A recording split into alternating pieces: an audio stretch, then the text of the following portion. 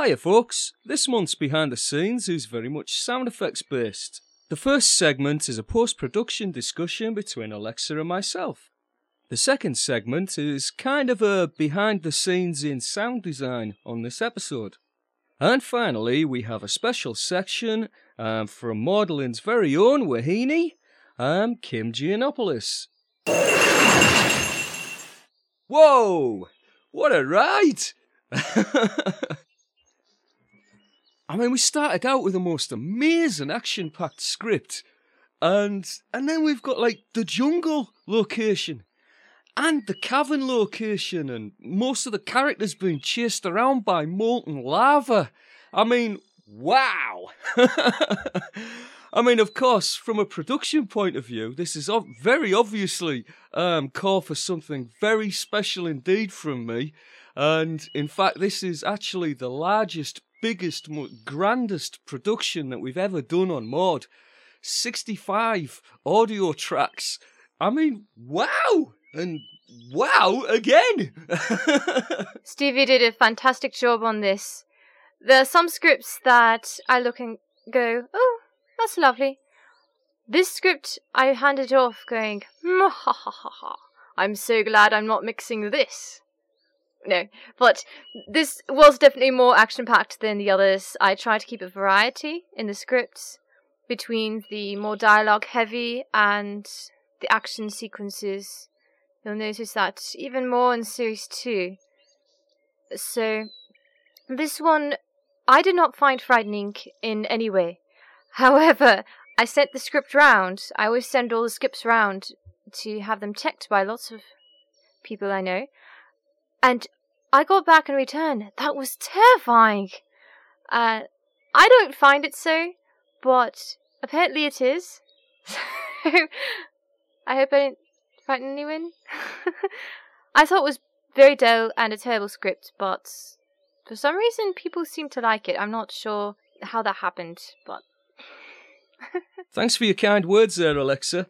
I must say, this particular episode has probably been the most rewarding and most challenging of all the episodes that we've put into production thus far. I must say I'm quite surprised that some folks found this one frightening, as I kind of saw this episode more as a sort of Indiana Jones action-adventure type thing. You know, not really that scary at all, just really big in terms of entertainment value and action, of course. For the records, this is exactly the sort of script I find most exciting to mix, produce and translate into audio. The more complex it is, the better it is for me, as that's where I find the real challenge is production-wise. So in terms of sort of future scripts, I've kind of got this attitude of bring it on. So, Hawaiian characters. How exactly did you come about developing these characters? You know, what sort of legends and such like are they based on? Well, as I mentioned on an earlier cast, I go simply by geographic location for the episodes. So this was written in as Hawaiian, or Islands theme, as we hadn't done anything in North America yet. Pele was an obvious choice, of course, and I looked through a great deal of books as well as spoke to some mates I have in Hawaii. I do know a lot of Hawaiians. I came up with this, which is part of an early legend where you have I believe two, I can't recall now, the Hi'iaka, and that's an actual legend that they were going off on a quest. Unfortunately, it did not end well, but here we see them partway through their journey. I do like to do that, where I will take a piece of mythology where they're partway through and bring them into Magdalen and then send them on their way. You'll see that later with Hercules, for example. He's only, I believe, on his third or fourth labour at that point when he arrives at Magdalen, and they spoil things for him, so it's rather amusing, but yeah. Thanks for that. Fascinating stuff. I've just been doing a little bit of research myself, actually, and I don't know how accurate it is, like, because I've just got it from Wikipedia, but if I read it out anyway. In Hawaiian mythology, Hiaka is a daughter of Haumea, or Hermia, and Kane. She was the patron goddess of Hawaii and the hula dancers, and lived in a sacred grove where she spent her days dancing with the forest spirits. She's also called Hiaka ka Poli o Pele, literally meaning cradle in the bosom of Pele. Hiaka was conceived in Tahiti, but carried in the form of an egg to Hawaii by Pele, who kept the egg with her at all times to incubate it. Hiaka is Pele's most favourite and loyal sister, although they have also had their differences. At one point in time, Pele left her body by astral projection to appear at a festival in Kawa, where she fell in love with a young chief named Lahoyawa. Upon her return, she longed for him and decided to send a messenger to bring him to her. Hiaka volunteered to go on the dangerous journey as long as Pele would protect her sacred grove and her friend, Hapua. Pele agreed to Hiaka's request but insisted that she return to La Jolla within 40 days. She also instructed Hiaka not to fall in love with La Jolla or even embrace him. So I reckon you did a really grand job of sort of translating that legend into the script for episode 6, actually, Alexa. I'm sure our listeners will have quite a bit of fun spotting the references actually within the episode, I think. Certainly I did, anyway. One thing that really did fascinate me about the Hiaka character is that she's both a young woman and an old woman as well, and sort of switches between the two sort of versions of herself throughout the episode. And I'm not sure how well this kind of came across in the final production, but there is actually a slightly different effect under the Hiaka voice for the young woman to the one that I used for the old woman. And of course, speaking of effects, which sections, Alexa, did you think worked particularly well on this episode? The sound effects that I thought were particularly interesting were at the end of the teaser. This, I believe, is the first Maudlin episode where the teaser begins in the other world rather than at Maudlin. It was so important to set the scene there, and that the waterfall, especially, I don't know where you got that or created it, but it sounded fantastic. I felt like there was water cascading down around me while I was listening. So that's probably my favourite moment. I have a thing for waterfalls. So, trying to think what else. Of course, all the sounds for when the crevasse is opening up in the grounds. Amazing. It really felt like the ground was disappearing by your feet. So that was fantastic as well. The lava, I always imagined, is slightly a little more bubbly rather than as crisp as it is. So, I mean, it was not that it was bad, it was good, but I just think of lava a little more bubbly rather than how it was. Although I know there's several different sorts of lava, so perhaps it was a different sorts than what I was thinking of.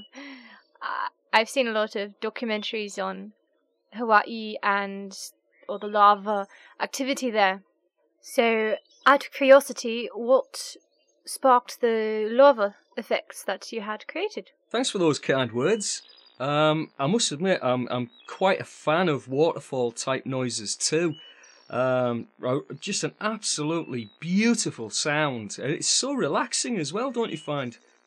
I'm really glad that you noticed that one and that it came across with the desired effect, because I did actually spend quite a bit of time enhancing the stereo field on the waterfall sound itself. Just for reference, by the way, within the cavern, there's actually a line in the script that states that there's actually water there, but also the script states quite clearly footsteps on rock. So I didn't really want to hear all these sort of squelching footsteps, so I thought I'd create the idea that there is water down there in the cavern by adding an underground stream as well. So if you listen quite carefully, just slightly over to the right-hand side of the mix, you'll hear an underground stream flowing. Glad you enjoyed the ground breaking up. Those were really fun sequences to put together. And in actual fact, I'm kind of especially proud of the bit where the main characters actually climb out of the hole. Bit of a funny story around the rock effects, actually, as it goes. I share quite a lot of sound effects with Bill Holweg, who's certainly one of my favourite producers of audio drama. Anyhow, so if you're flicking through Broken Sea, by the way, folks, check out Bill's Conan series and Grog and Griffin. Absolutely brilliantly well produced. Anyhow, just before I started production, Bill was asked by someone else for some avalanche-type sounds for a completely different project, of course. So Bill compiled sort of like a pack of sort of falling rocks and such like sound effects, and copied me in on the email, just in case I could find a use for them. Now, I always download everything Bill sends me, simply because you never know when it's going to come in handy. But this particular one couldn't have come at a better time. I got absolutely boatloads of falling rock sounds, avalanche sounds, grounds opening up, I suppose earthquake sounds. You name it, it was absolutely spot on. Perfect timing, Bill, and thanks very much, mate.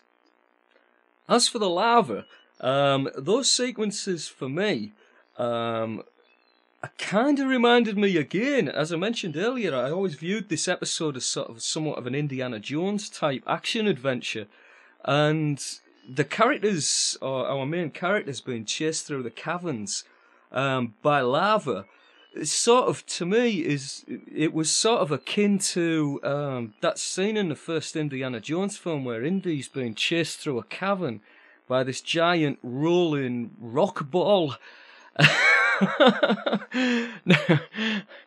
Now, one thing I've noticed about lava is that it tends to bubble more when it's actually static. And I wanted to give the impression that when the characters are being chased by this, flowing river of lava, that obviously it's not static, and then it's actually moving quite rapidly. So I was kind of pretty conscious about the sort of bubbling type noises. And yeah, I actually deliberately chose sort of flowing lava type sounds without the bubbles, simply because the lava's actually moving at high velocity. And then, of course, in true modelling fashion, the lava that we have in this episode is sort of mythically based. I always had in the back of my mind, when I was putting the lava effects together, that Pele had actually magicked the lava into existence. So it wasn't just something that was naturally forming there in the cavern. Now, if you were directing such a scene in, say, a movie, I'm guessing what you would tend to do is that in order to really create this feeling that the whole cavern is shaking as this river of molten rock comes towards the characters, would be that you'd probably get your cameraman to sort of shake the camera somewhat. And I've tried to recreate that in audio. Just shortly after Worsley says that the lava's flowing towards them in more than one direction, I added just a fraction of a distortion effect, which sort of really shakes things up, in much the same way that you would kind of expect it to be shaken up by this huge, great big river of lava coming towards you. Terrific fun to do, though, of course. Fantastic. Thank you for explaining that. And I noticed you pointed out that this is mythologically based and not entirely realistic, because a lot of people have pointed out that the accents of the characters aren't necessarily well their way off. So, particularly in this Hawaiian episode, several of us didn't even attempt one, because I don't know if you've heard Kung Fu Action Theatre, but Patterson has the policy that no matter what character you're playing, you use your natural voice. for the most part, and don't attempt an accent. Although I do like to hear some flavours of whatever geographic area it is, I think for the most part it is better to not attempt it entirely, or rather that those that do attempt it won't be perfect. We would love to have voice actors from all the geographic areas that we're touching. For example, if we had an Irish character, it would be lovely to have someone from Ireland voicing the character, but unfortunately, most of the voice actors are in certain areas that are rather clumped. I'm not sure why that is, but yeah, so we did not have any Hawaiians, and I forget who did attempt a trifling accent, but well, you might notice that in all the characters and all the episodes, especially if you're from that area, you will notice it particularly that they are not correct. However, remember this is mythology, and perhaps in the mythological worlds they talk like that, so try to forgive it. Thank you. That's a very good point that you make there in respect to the accents, Alexa. The characters in question are indeed sort of mythically based, and as such, aren't from our realm or even our version of reality. So, you know, technically speaking, who knows what sort of an accent they would speak with. Anyhow, on that note, I'm going to hand over to myself.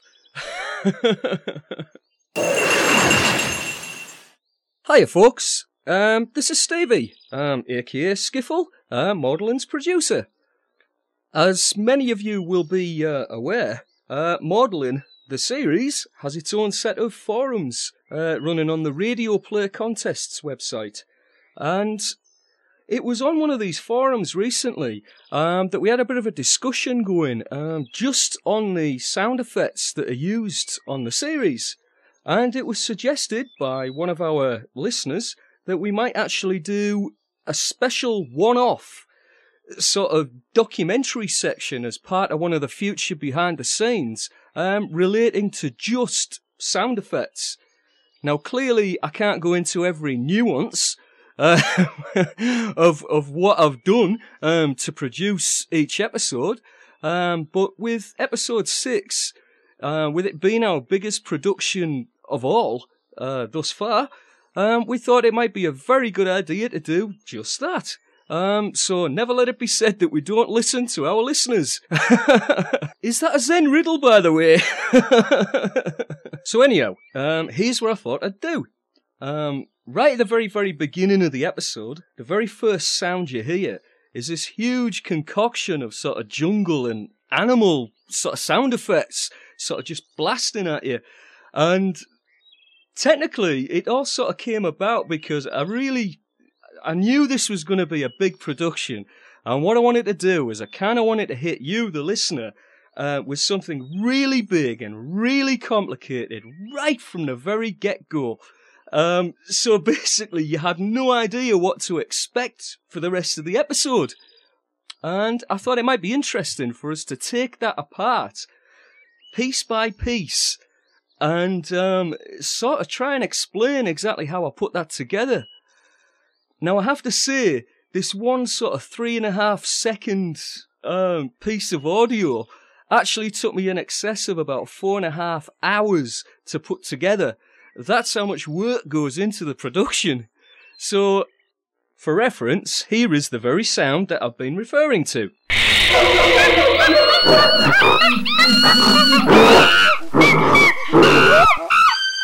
Now I'm going to describe the way that I actually put this soundscape together in the same order that I actually put it together actually at the production stage. So basically I started off with some general sort of jungle noises and kind of ran them through a stereo enhancer type filter, which increases the stereo field and the separation between your left and your right speakers. And here it is.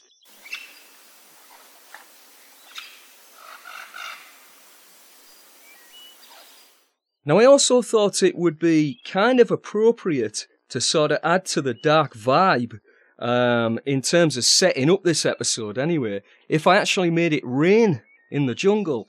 So I took some sort of jungly type rain noises, again running them through some stereo filters, and here they are.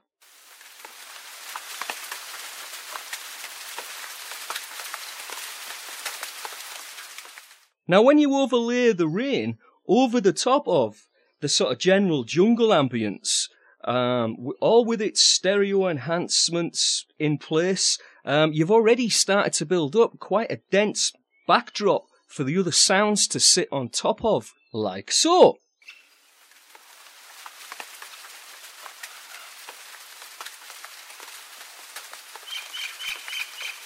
Now next up, I thought I'd start overlayering animal type noises.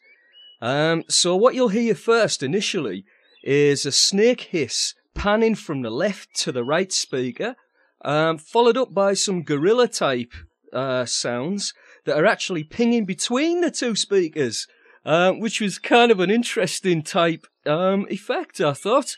And here are those very animal sounds, separated out from the final mix.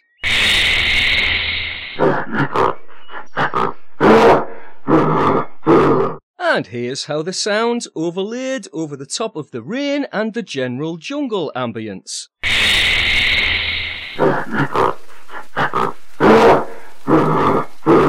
Now at this stage, you're probably thinking to yourself, we've already got a really good sort of dense soundscape here. And you'd be right too. However, I wanted to drive things just that little bit more. Because like I said, I wanted to hit you, the listener, with something really big and really grand right from the very get-go of the episode. So here's what I've done. I've put some monkey sounds, all sort of mixed up and jumbled up, and I faded them into your left speaker.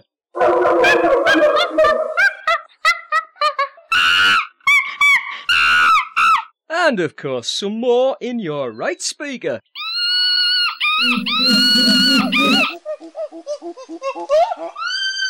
Which gives us a finished monkey track, as follows.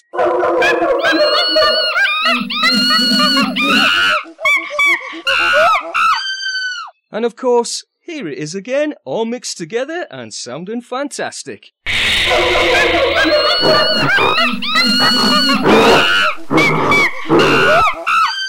Now at this stage, you're probably thinking to yourself, man, that was an incredible amount of work for just 3.5 seconds of audio.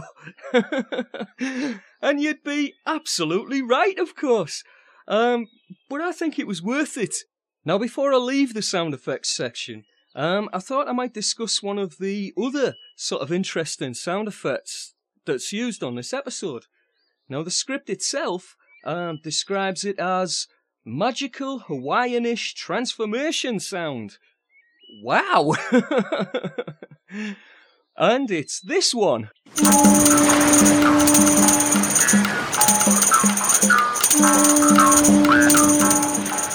Again, this one's built up of lots and lots and lots of different layers.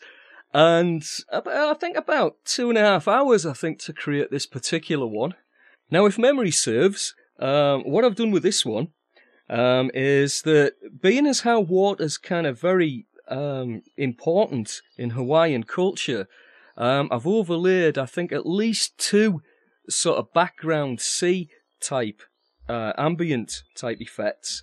I then went on to the internet and I did a search on what traditional musical instruments are kind of specific to Hawaii. And I went out and I got some downloads of those very instruments and overlaid those one on top of another, on top of another, on top of another. I've made some of them sort of ping between the speakers, some of them crossfade across the speakers, and quite a complicated affair, actually, eventually. I think as well, if once I'd got this sound effect into Sonar, my production software, I think I then went on to add some flange type effects on the top of that again as well. Anyhow, I'm going to stop there, but I hope that you, the listener, kind of enjoyed that little sound effects section and found it interesting. Hope it was what you were looking for. Hello, this is Kim Giannopoulos, and I was fortunate enough to play the role of Wahine in episode 6 of Maudlin. I was particularly excited to see that an episode of Maudlin was going to feature Hawaiian characters because I lived there for a time, a number of years ago, and I really fell in love with the entire culture and the people, and I I took a lot of it back with me. In fact, I even gave my daughter a Hawaiian middle name because it affected me so much. So when I saw this casting call go up, I thought, oh, I must make time to audition for this particular episode. And I was fortunate enough to get the role of Wahine, and I thank the director very much for giving me that opportunity.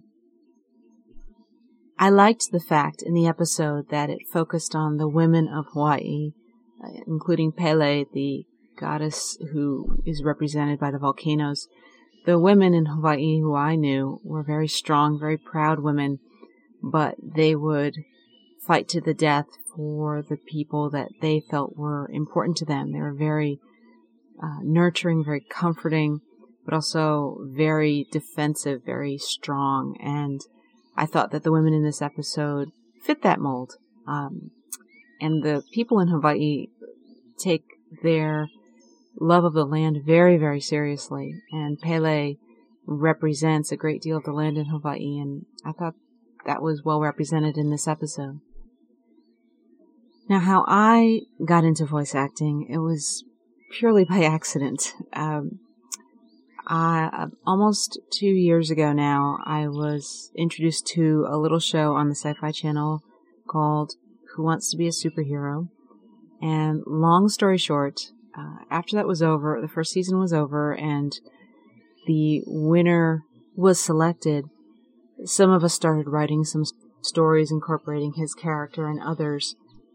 And one of the members of our group decided that this would be a perfect venue for an audio drama.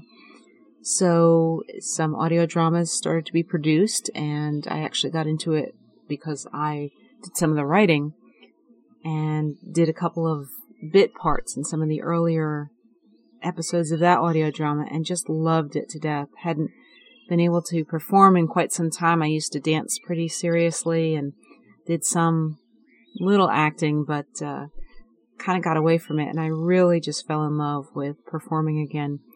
So I was introduced to other websites and other audio dramas, and over the past year or so have gotten brave and auditioned for other parts and been fortunate enough to get a number of them.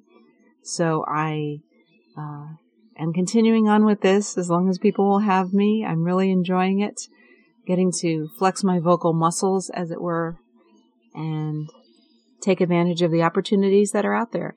My 2 children actually have gotten a couple of parts as well in various audio dramas, so I'm not sure if it's a bug that I've passed on to them or what have you, but it's become a family thing to do now. So anyway, that's probably enough about me. Thanks so much for the opportunity to talk to you, and I hope you enjoyed this episode of Maudlin. Take care.